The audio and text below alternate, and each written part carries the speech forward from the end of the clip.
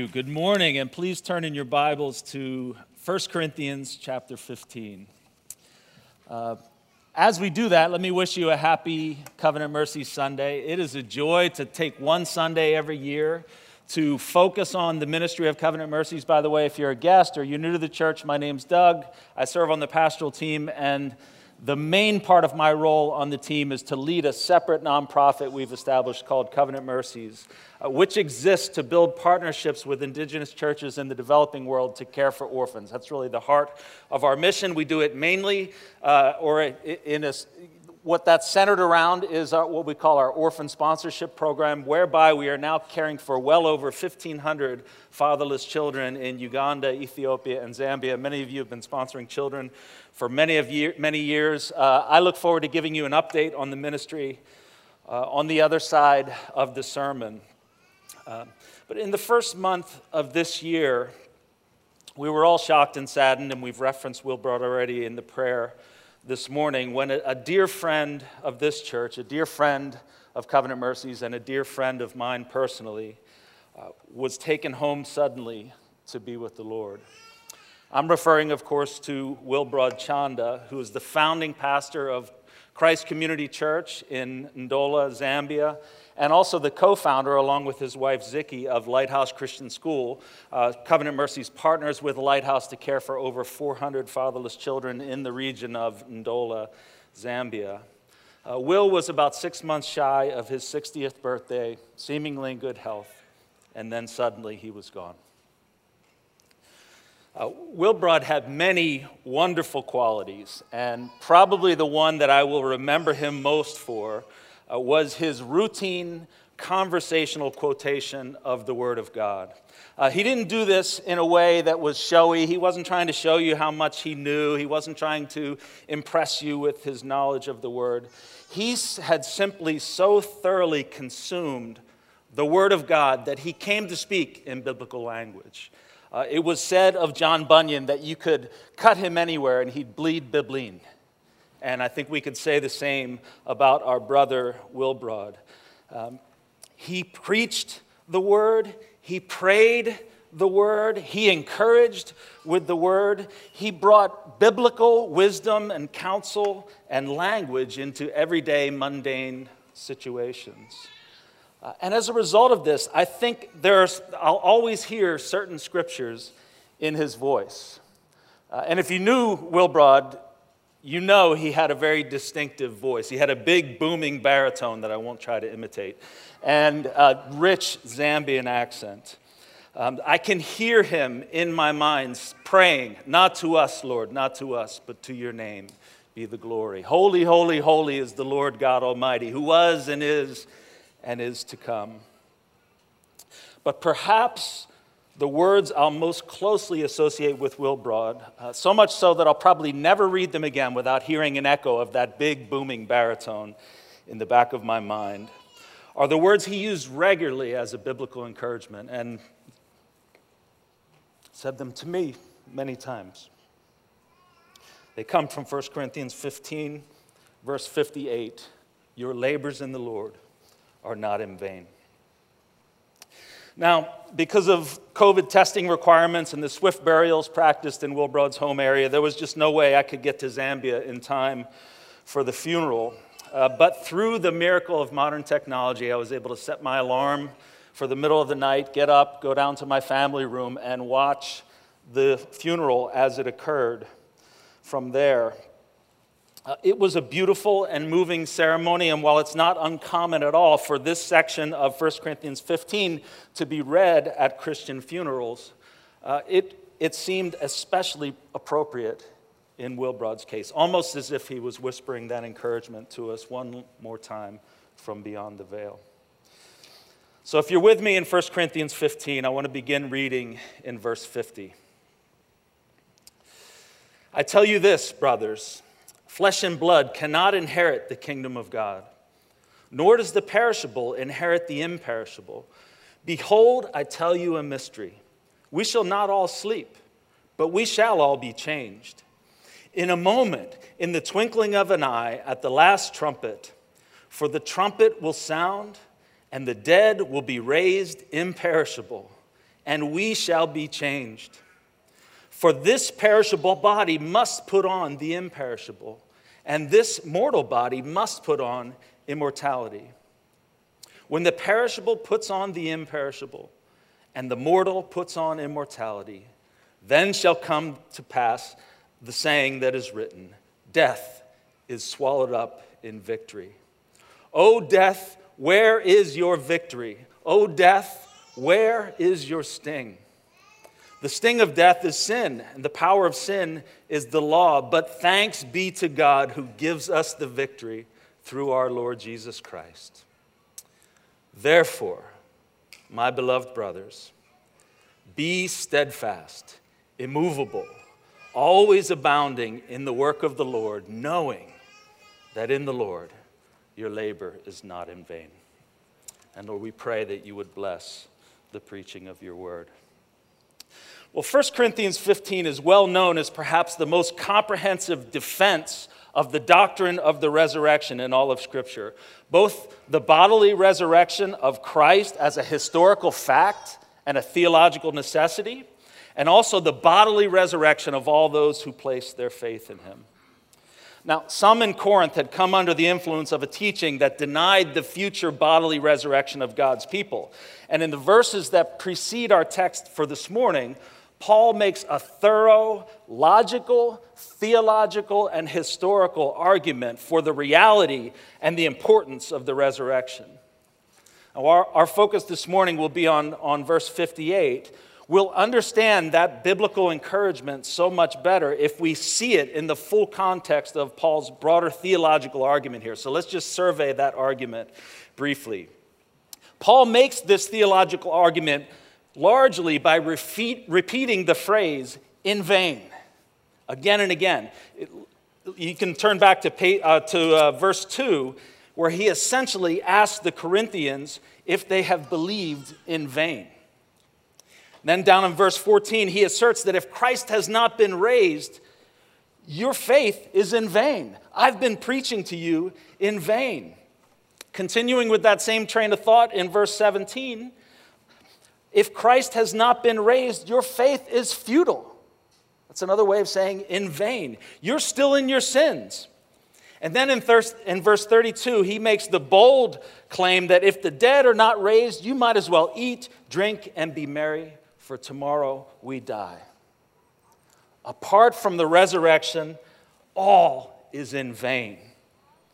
And I don't know about you, I read words like that, and I immediately hear echoes from the book of Ecclesiastes, especially the early chapters of Ecclesiastes, where the first-person narrator, often referred to as the preacher, repeats again and again, all is vanity. All a man's toil under the sun amounts to nothing. It's in vain. It's like chasing after the wind. It's an exercise in futility. And what does the preacher identify as the key factor in all this futility? Well, it's the reality that the final enemy, death itself, will take it all away from you in the end. He observes that a wise man dies just the same as a fool. Sure, a wise man through his wisdom may build something of value during his life, but at the end of the day, the only thing that's guaranteed to him is death. And he can't even know for sure whether the fruit of his labors that he'll pass on to someone else will be inherited by a wise man or a fool. In vain we toil, the preacher says. The best we can do is to eat, drink, and be merry, for tomorrow we die. Well, the Apostle Paul picks up on this theme in 1 Corinthians 15, and he reminds us that this is the reality of life apart from the resurrection. In vain. That is, he picks up on that theme until he turns the corner in verse 20 and reminds us that Christ, in fact, has been raised, the first fruits of those who have fallen asleep. And because Christ has been raised, everything is different for us. That which would have otherwise been in vain now has meaning. And not only meaning, but eternal meaning and significance. So Paul, after building this argument all through chapter 15, contending that if Christ is not raised, it's all in vain. But good news, Christ has been raised. He arrives at verse 58 and brings the argument to culmination by saying, therefore, in other words, in light of everything I've been saying for the last 57 verses, arguing for the necessity of the resurrection of Christ, therefore, my beloved brothers, be steadfast, immovable, always abounding in the work of the Lord, knowing that in the Lord your labor, get this, is not in vain. Did you catch that stark contrast? Apart from the resurrected Christ, vanity, vanity, all is vanity. All your toil and labor under the sun is in vain. But because of Christ's death-defeating work and your union with him through faith, your labors in the Lord are not in vain. It's a complete reversal. Instead of laboring in vain, all our labor under the sun now has meaning. And so here's the main thing that I believe the Lord is saying to us through this text this morning. Because of all that Christ has secured for us through his death and resurrection, our labors in the Lord are unswerving, energetic, and eternally significant. And I just want to break down those three characteristics of our labors in the Lord. They are unwavering, they are energetic, and they are eternally significant. First of all, our labors are unwavering. The word the ESV uses here is steadfast. To be steadfast means to be firmly fixed in place, unyielding, unswerving, unwavering, not subject to change. Now, the Greek word that's translated steadfast here is used in only one other place in all of Scripture. It's in Colossians 1:23, where the Apostle Paul exhorts the Colossian Christians in a very similar way to be stable and steadfast, listen, not shifting from the hope of the gospel you've heard. Not shifting. Regardless of the changes in the world around us, we do not shift from the gospel. We're called to be a people who, at our core, regardless of what's going on out there, remain the same. Now, I probably don't need to tell you that we are living in a world that is quite the opposite of that. We're living in a world that is constantly shifting, constantly tossed to and fro by every wind of doctrine, by every story that hits the 24-hour news cycle, by every new trend that comes along down the pike. I think it was Twitter that turned the word trend from a noun into a verb.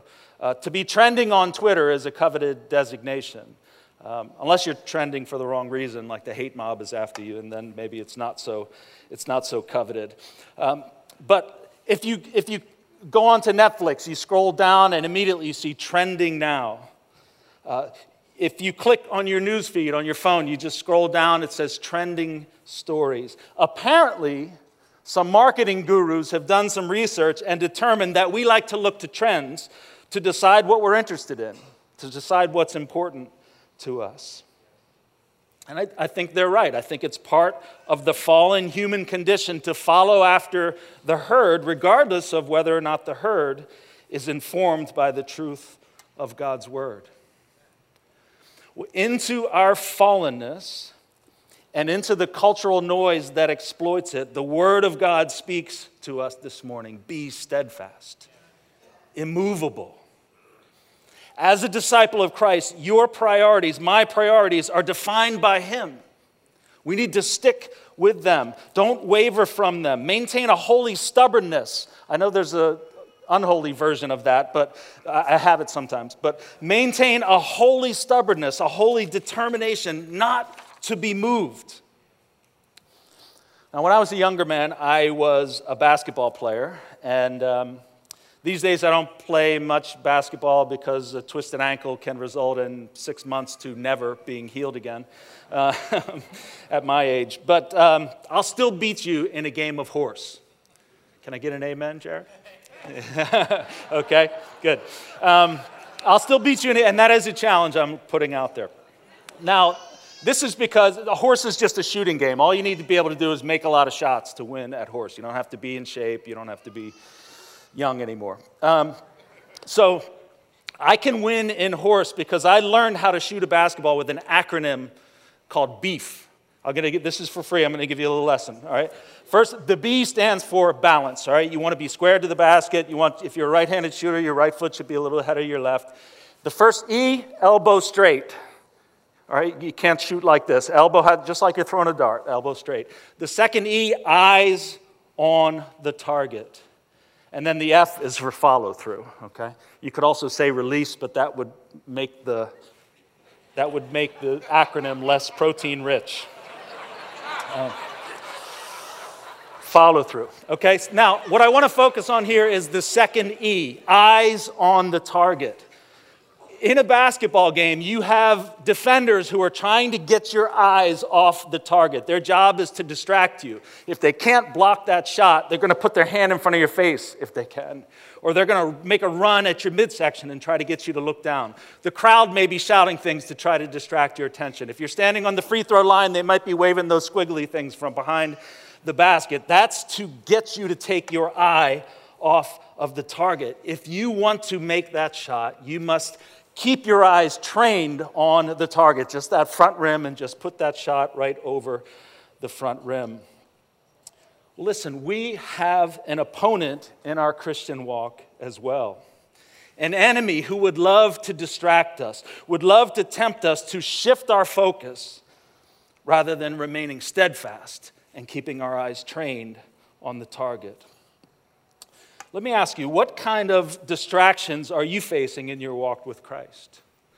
Have you allowed anything to move your eyes off the target that He has set? What would it look like for you to maintain an unwavering determination to train your eyes on that target that Christ has set for you? Well, if you go to covenantmercies.org, our website, you can find your way pretty easily to a page that lays out our core values. And I'm happy to tell you that though we're almost 20 years old, by the way, we hit our 20th anniversary as an organization next year, though we're almost 20 years old, the core values you will find there are the same core values that have defined us and animated us from day one. The very first one, which has also been in first position since day one, reads as follows.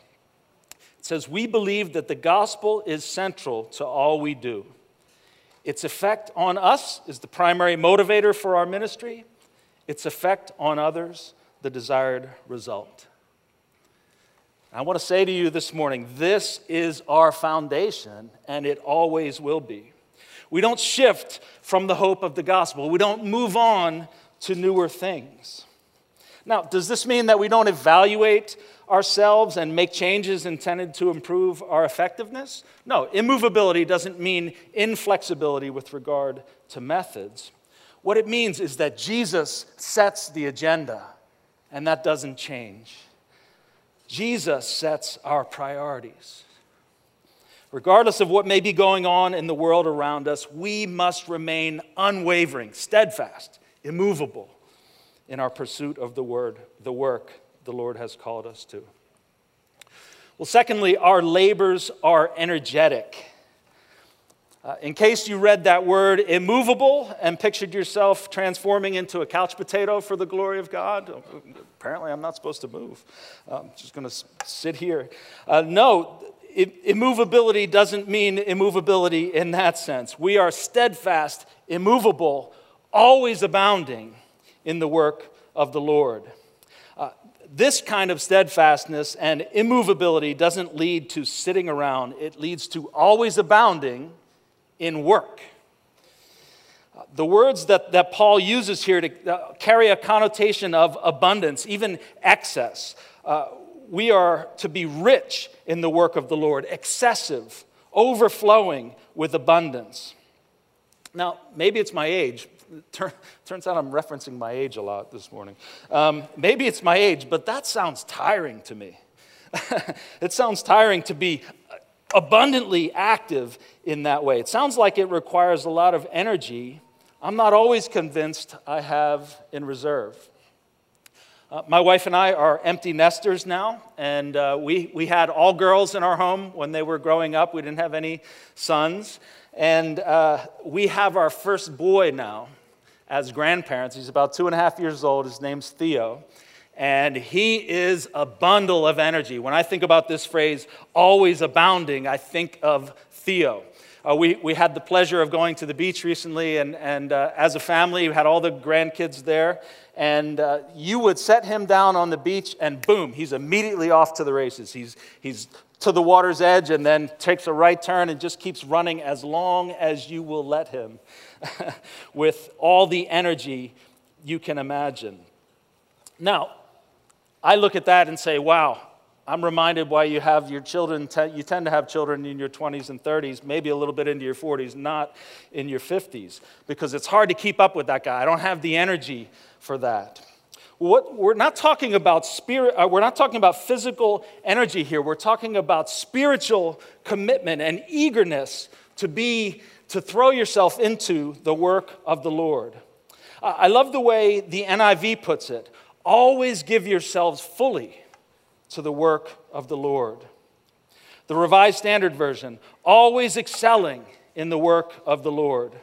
The King James is just like the ESV, always abounding. Now, did you notice the common word in all those translations? Always. Always. This is a great insight into the Greek here. Always apparently means always in the original language. This is our mission for the duration.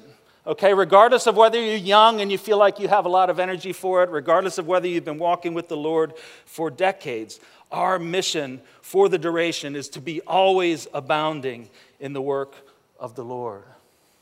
As God's people, saved through the death and resurrection of Christ on our behalf, our lives are to be consistently characterized by abounding in the work of the Lord, excelling in the work of the Lord, giving ourselves fully to the work of the Lord. That doesn't sound to me like something that can be done halfway. We're not hedging our bets here. We are all in with both feet. And my brother Wilbrod would not have wanted me to reference him so much, but since he's already gone on and received his reward, I'd like to use him as an example of always abounding in the work of the Lord. Our brother was the senior pastor, the founding pastor of Christ Community Church, which was a growing church, but he was also the founder of the Copperbelt Pastors College. And he spent many an evening when I was there, and when I would communicate with him from here, I would learn he would spend many an evening pouring himself into local pastors and prospective pastors. He would schedule classes on holidays because he knew the students would be available, so that he could pour into them, because he had received theological training that few in his area had been blessed with. And while Will wisely steered clear of the day-to-day operations of Lighthouse Christian School, wild horses could not have kept him away from the work site when we had any kind of construction project going on. I used to say to him, like, if I wasn't so sure you were called to be a pastor and a trainer of pastors, I might say you may have missed your calling. You should have been a construction engineer or something like that. He was like a kid in a candy shop anytime he got an opportunity to put that hard hat on. He gave himself fully to the work of the Lord. Could have spent many of those evenings and holidays with his feet up, and it wouldn't have been wrong for him to do that, but he was so eager to give himself to the work of the Lord. Now listen, this doesn't mean that we never take a rest. If you know me well, you're aware that I love my day off, and I rest on my day off. I know how to take a vacation. The Covenant Mercies team knows, hey, you know how to reach me if it's an emergency. Otherwise, don't expect me to be checking email on vacation. Sabbath rest is an important part of the rhythm of our lives, and God has made us dependent creatures. He's the only one who neither slumbers nor sleeps. So always abounding doesn't mean that we're always on all the time, never taking a rest. What we're talking about here is a consistent rhythm of life that presses in and presses on. in the work of the Lord. See, Christians aren't simply people who go to church on Sunday and have private beliefs that align with Christian orthodoxy. If you read 1 Corinthians 15, you will understand Paul is very serious about orthodox belief. He's very serious that the Corinthians need to get their doctrine of the resurrection straight. He spends 57 verses making that clear. But this sound doctrine is not meant to produce people who just sit around pontificating about their sound doctrine. These beliefs, this doctrine is meant to fuel something, which is why Paul comes to verse 58 and says, therefore, the sound doctrine of verses 1 through 57 is meant to create a people who are always abounding energetically in the work of the Lord.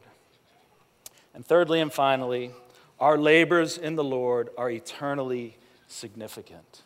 They are not in vain. How does the reality of Christ's death and resurrection translate into fuel for our steadfast and energetic work in the kingdom of God? It's through our rock-solid knowledge that because of Christ and his death and resurrection for us, our work has eternal value and meaning. We're not striving after the wind. Rather, because Christ has been raised, and because we'll also be raised imperishable with him, we are engaging in work that has eternal significance. I want you to note the certainty of Paul's language here. So we don't merely think, well, based on the preponderance of the evidence, I've kind of weighed things out, and I think it's more likely than not that our labors are not in vain. No, he says, knowing that in the Lord your labors are not in vain. This is an exhortation to engage your mind and take account of what you know. Not what you feel, not what you heard from some trending news source, what you know from God's word. And what is it that we know? Let's just turn back again just briefly to verses 3 and 4. For I delivered to you as of first importance what I also received, that Christ died for our sins in accordance with the Scriptures, that he was buried, that he was raised on the third day in accordance with the Scriptures. What more do we know? Read with me in the second half of verse 52. For the trumpet will sound, and the dead will be raised imperishable. And based on that knowledge, we can say with the apostle in verse 55, O death, where is your victory? O death, where is your sting? But thanks be to God, verse 57, who gives us the victory through our Lord Jesus Christ.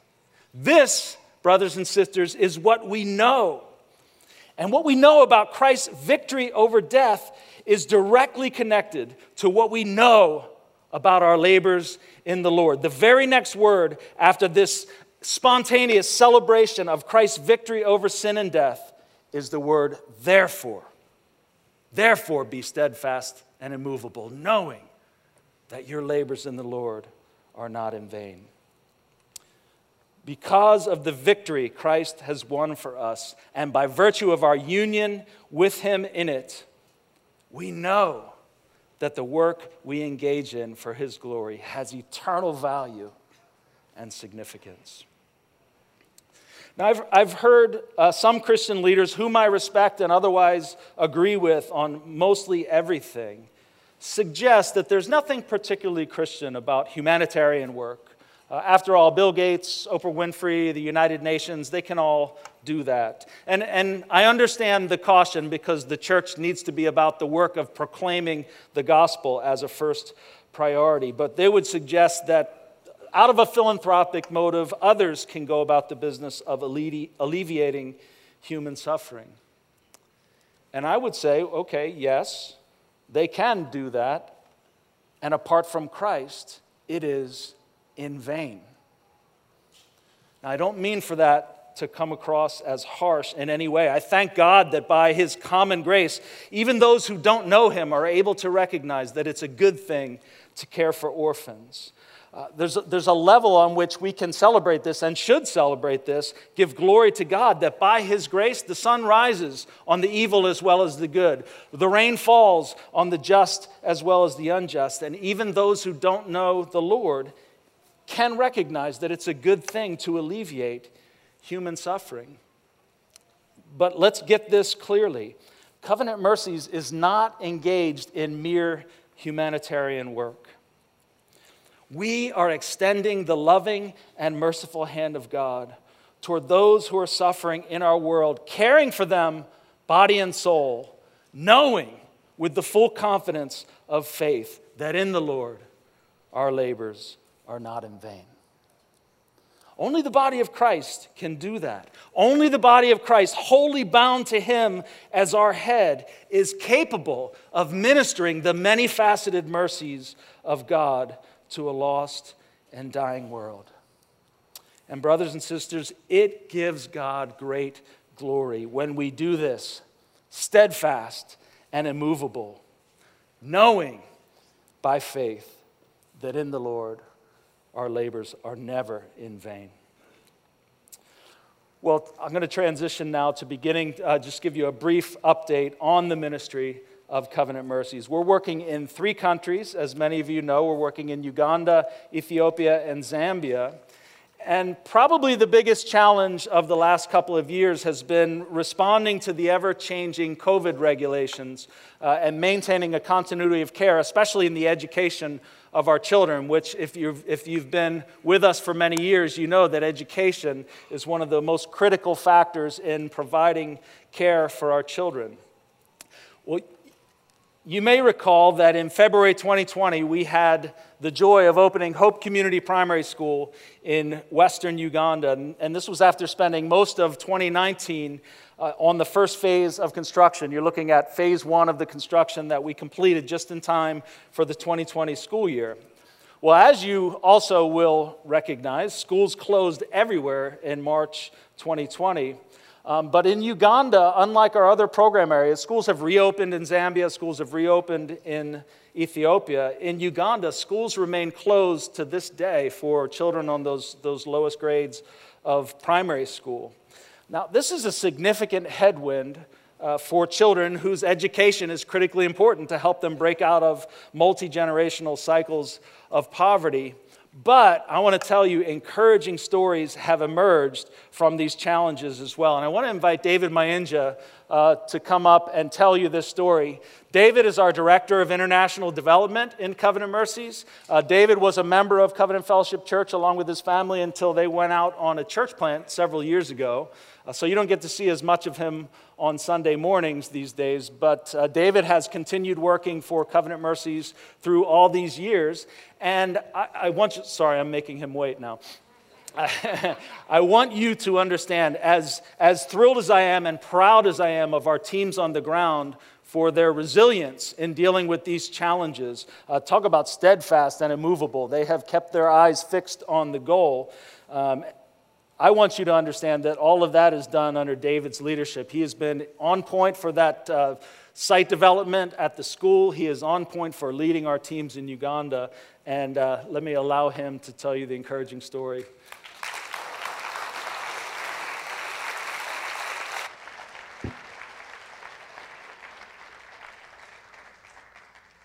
Good morning, church. The nationwide lockdown in Uganda due to the pandemic left over 15 million school children out of school, and that has continued until this day. Concerned that our sponsored children in Covenant Mercies would not be able to access education for an extended period of time, Covenant Mercies launched community learning centers. These were launched in both the Eastern and Western programs in Uganda. Through the community learning centers, we have been able to provide the elementary and high school children with continued educational support right in their home villages. Since July 2020, over 400 children have received educational support right at home, several times a week and outdoors in small groups, distanced, and well cared for to prevent them from getting COVID. They also were provided with a nutritious meal. This has kept them coming back. The results of these efforts have been very encouraging. Recent assessment tests have indicated great improvement in the learning outcomes of our students. We have seen improvement in overall math and language skills. The students who participated fully were fully prepared for their annual exams that happened this past March. And I'm pleased to report that 81% of the children in Hope Community School passed these exams and have been promoted to the next class.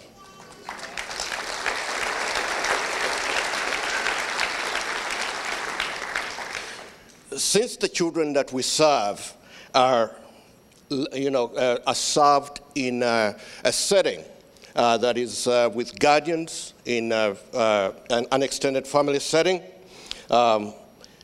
continuity of education would have been impossible during COVID, because in these settings there is no access to online learning.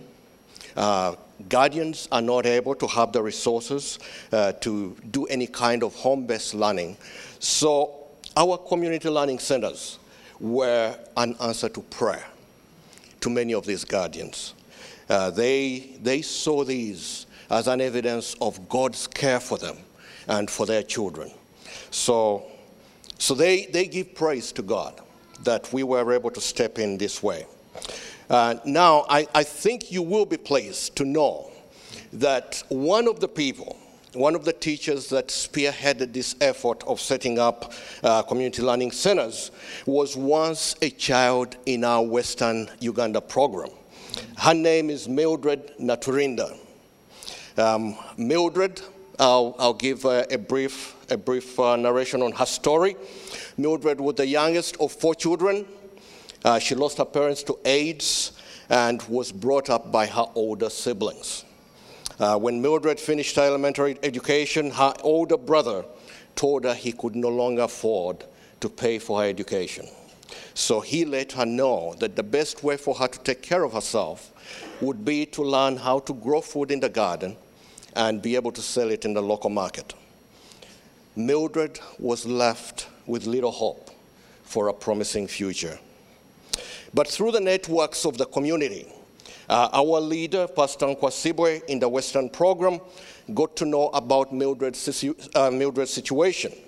And in 2014, Mildred was enrolled in our sponsorship program in the Western area. And she was allowed to attend high school, where she excelled in her studies and also learned about the redemptive love of Jesus Christ. She gave her life to Christ during that time. She later earned her certification in early childhood development and got a job as a teacher in a nearby town. But when Mildred heard that Covenant Mercies was establishing a primary school in the area, she applied to become a teacher at Hope Community School. After interviewing competently and impressing the head teacher and the interviewing panel, with her engagement, her insightful questions, and performance as a teacher, Mildred was hired. And Mildred has not disappointed us. I've sat in some of her classes, and she is an impressive teacher. Mildred now leads a class.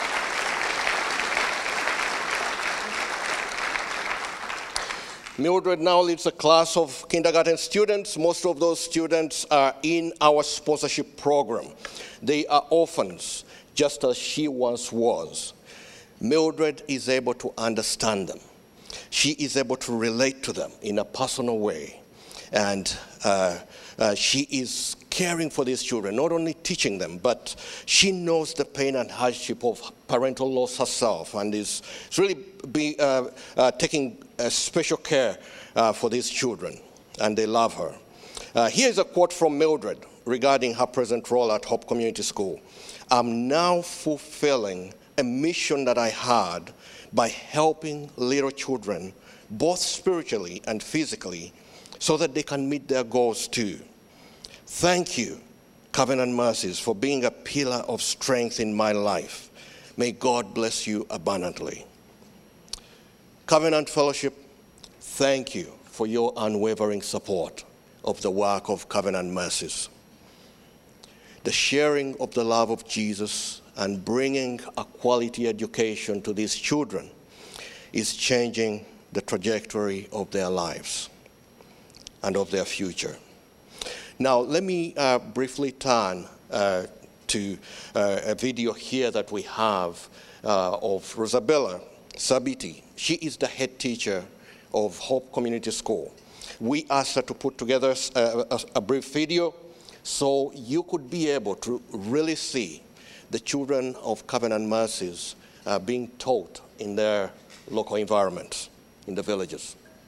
It's a pleasure to have you here watch the story of Hope Community Primary School in Chivulala, Uganda. I'm Sabit Rosbera, the head teacher of Hope Community. I thank you so much for standing with us in all the situations that we have been going through. Since the pandemic started, we have been among the schools that have been seriously affected by the lockdown. Our school started in 2020, February 6th. From then, we were at school for only 1.5 months. After that, we were hit by lockdown that has affected the whole of our country. So our children went home. We were expecting them in 3 weeks, in 4 weeks, in a month, and it continued like that.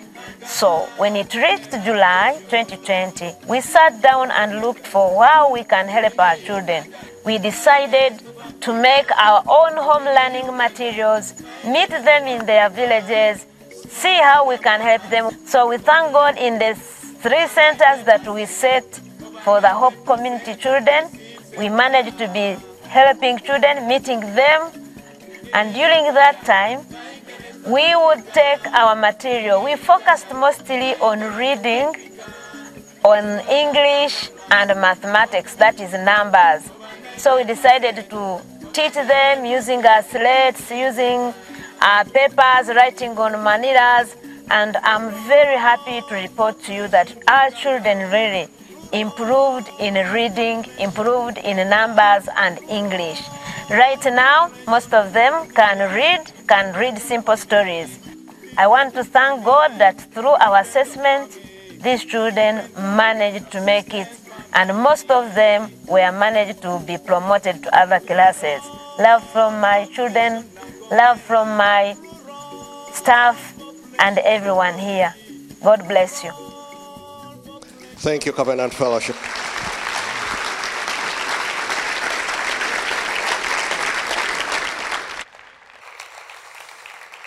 Thank you, David. I am so encouraged by that story. A team that could have just shrugged their shoulders and said, well, the government closed schools, there's nothing we can do, under David's leadership really took initiative in that way. Well, thanks to the generosity of so many people in this room and elsewhere, we have also been able to take advantage of the school closures of the past year by continuing to develop the campus. So this is the brand new multi-purpose hall, which is now complete on the campus of Hope Community Primary School. This will be, in addition to all the obvious educational uses of this building, it will also be part of the sustainability plan. We want the school to have a budget that's sustainable outside of funds coming from afar. And so this will be part of the sustainability plan as well, as they rent it out to for local functions and things like that on the weekends and during the school breaks. I understand we're already getting inquiries, although the government won't currently allow us to rent it out in that way. Let me quickly shift gears to Zambia.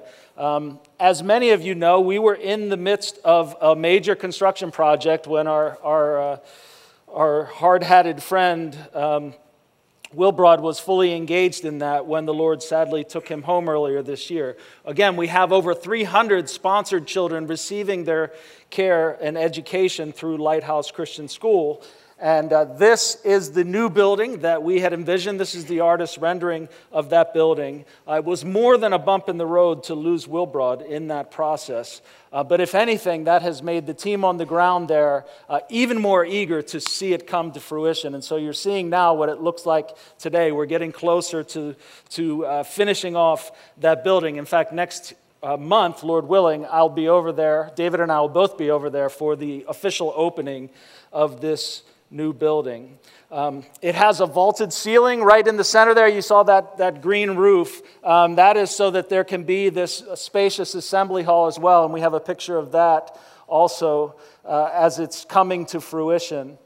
You can go ahead and, there you go. I don't know if you can see that cross in the center. Wilbrod had not told me about that. His fingerprints are all over this project, but there is a cross in the center of that hall there. And we have decided as a board of directors at Lighthouse Christian School, we've decided to name this hall Wilbrod Chanda Hall in his honor. This new building, you see the doorways on the outside of the assembly hall, those are for science labs and computer labs and additional classroom space, and we will be outfitting those spaces with all the equipment they need in the coming year. Well, in the brief time we have left, lest you think that we're most excited about buildings and infrastructure, we are not. Those buildings are a means to an end of serving our children well in their educational development and their spiritual development. I want to take you to Addis Ababa briefly for a story that is probably the ministry highlight of the year for me.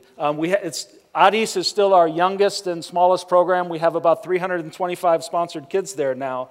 But we are getting our first wave of graduates from our program in Addis Ababa now. And when I was visiting there earlier this year, we decided to hold a special dinner in honor of the first 4 graduates of our sponsorship program who have now also graduated from university. Some of them by achieving full government scholarships, others who got scholarships through our Mapalo Scholarship Fund for higher education. We decided to host a dinner in honor of these 4. You can probably tell from me, it's the next 4 over, who are those first 4 graduates. Ermias, Abraham, Tariku, and Bezawit are our first 4 college graduates in Ethiopia, and we had the opportunity to honor them by inviting about 50 of the teens in our current sponsorship program. So these are kids who were coming up behind them in our sponsorship program, came out to a special dinner in their honor, and we asked each of those graduates to address their younger peers on this evening. Well, as you can tell from this photo, Bezawit was the one who impressed. They all had wonderful words to say. Bezawit blew us away with what she had to say. Now, all of this, by the way, is in Amharic. So I'm sitting there. Imagine being me. I'm picking up 1 or 2 words here and there, but I don't know essentially what she's saying. I'm getting clued in by the staff member next to me who's just saying, "Oh, yes, amen, wow." He said, "wow," so many times. So I start leaning over, and I'm getting little updates here and there about what she said. Well, afterwards, I just had to know, and so I asked them, write out what she said. Tell me what it was. Let me read you some excerpts from her comments on that evening as she addressed her younger peers. The Bible says, "All things were made through him, and without him was not anything made that was made. I would like to attribute every success and victory to my Creator. I glorify God for strengthening me through all my difficulties, because I know that I couldn't have done any of it in my own strength. There are so many people who have great potential but are unable to succeed because they do not get opportunities to help them grow. I thank God for this ministry, because through the continued support of Covenant Mercies, I was able to focus on my education and study in the field of my choice." She studied computer science on a Mapalo scholarship. To those of you who are still in school, I would like to tell you that there are so many children out there who do not get the opportunities you have through Covenant Mercies.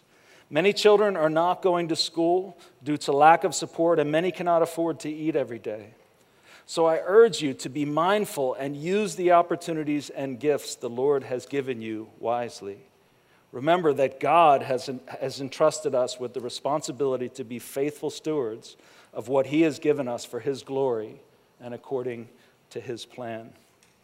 Well, Bezawit went from there and made some beautiful comments from the parable of the talents and talked to her younger peers about what it might look like to be good stewards of God's gifts to them in this stage of their lives. And I just sat there thinking, wow, I wish you all could have been there to experience that as well. We have talked through the years many times of our goal to see our children restored to everything God has created them to be as His image bearers. What a joy it is for me, and I trust it's a joy you can share in as well, to see an ever-increasing number of our sponsored kids not only graduating as young adults who are well-equipped to make a better life for themselves, but also many of them, like Bezuit, disciples of Christ, who are joining us in proclaiming the goodness of God and abounding in the work of the Lord along with us. Covenant Fellowship, thank you for your support through these many years of children, young people like Bezuit. This has been a very quick overview of the ministry today, but we have a lot in the lobby, as you've probably seen. If you'd like to learn more about Covenant Mercies, maybe you're new to the church and you've got a lot of questions, please find me, find David. There's Covenant Mercies staff behind all those display tables out there. We would love to answer your questions and help you find ways that you could consider getting involved. There are, right in the center of the lobby, there are profiles of children who are awaiting sponsorship in our program. So if you'd like to consider them, you can consider that. And by the way, if you're tuning in by live stream, there are children available for sponsorship on our website, covenantmercies.org as well. So you can check that out. More than any of that, Covenant Fellowship, I want to say to you, thank you. Thank you. Many of you have been participating in all of these ways and more for many years, and you have been steadfast for many years in doing so. May God give us grace to press on, always abounding in the work of the Lord, knowing that in the Lord our labors are not in vain. Amen.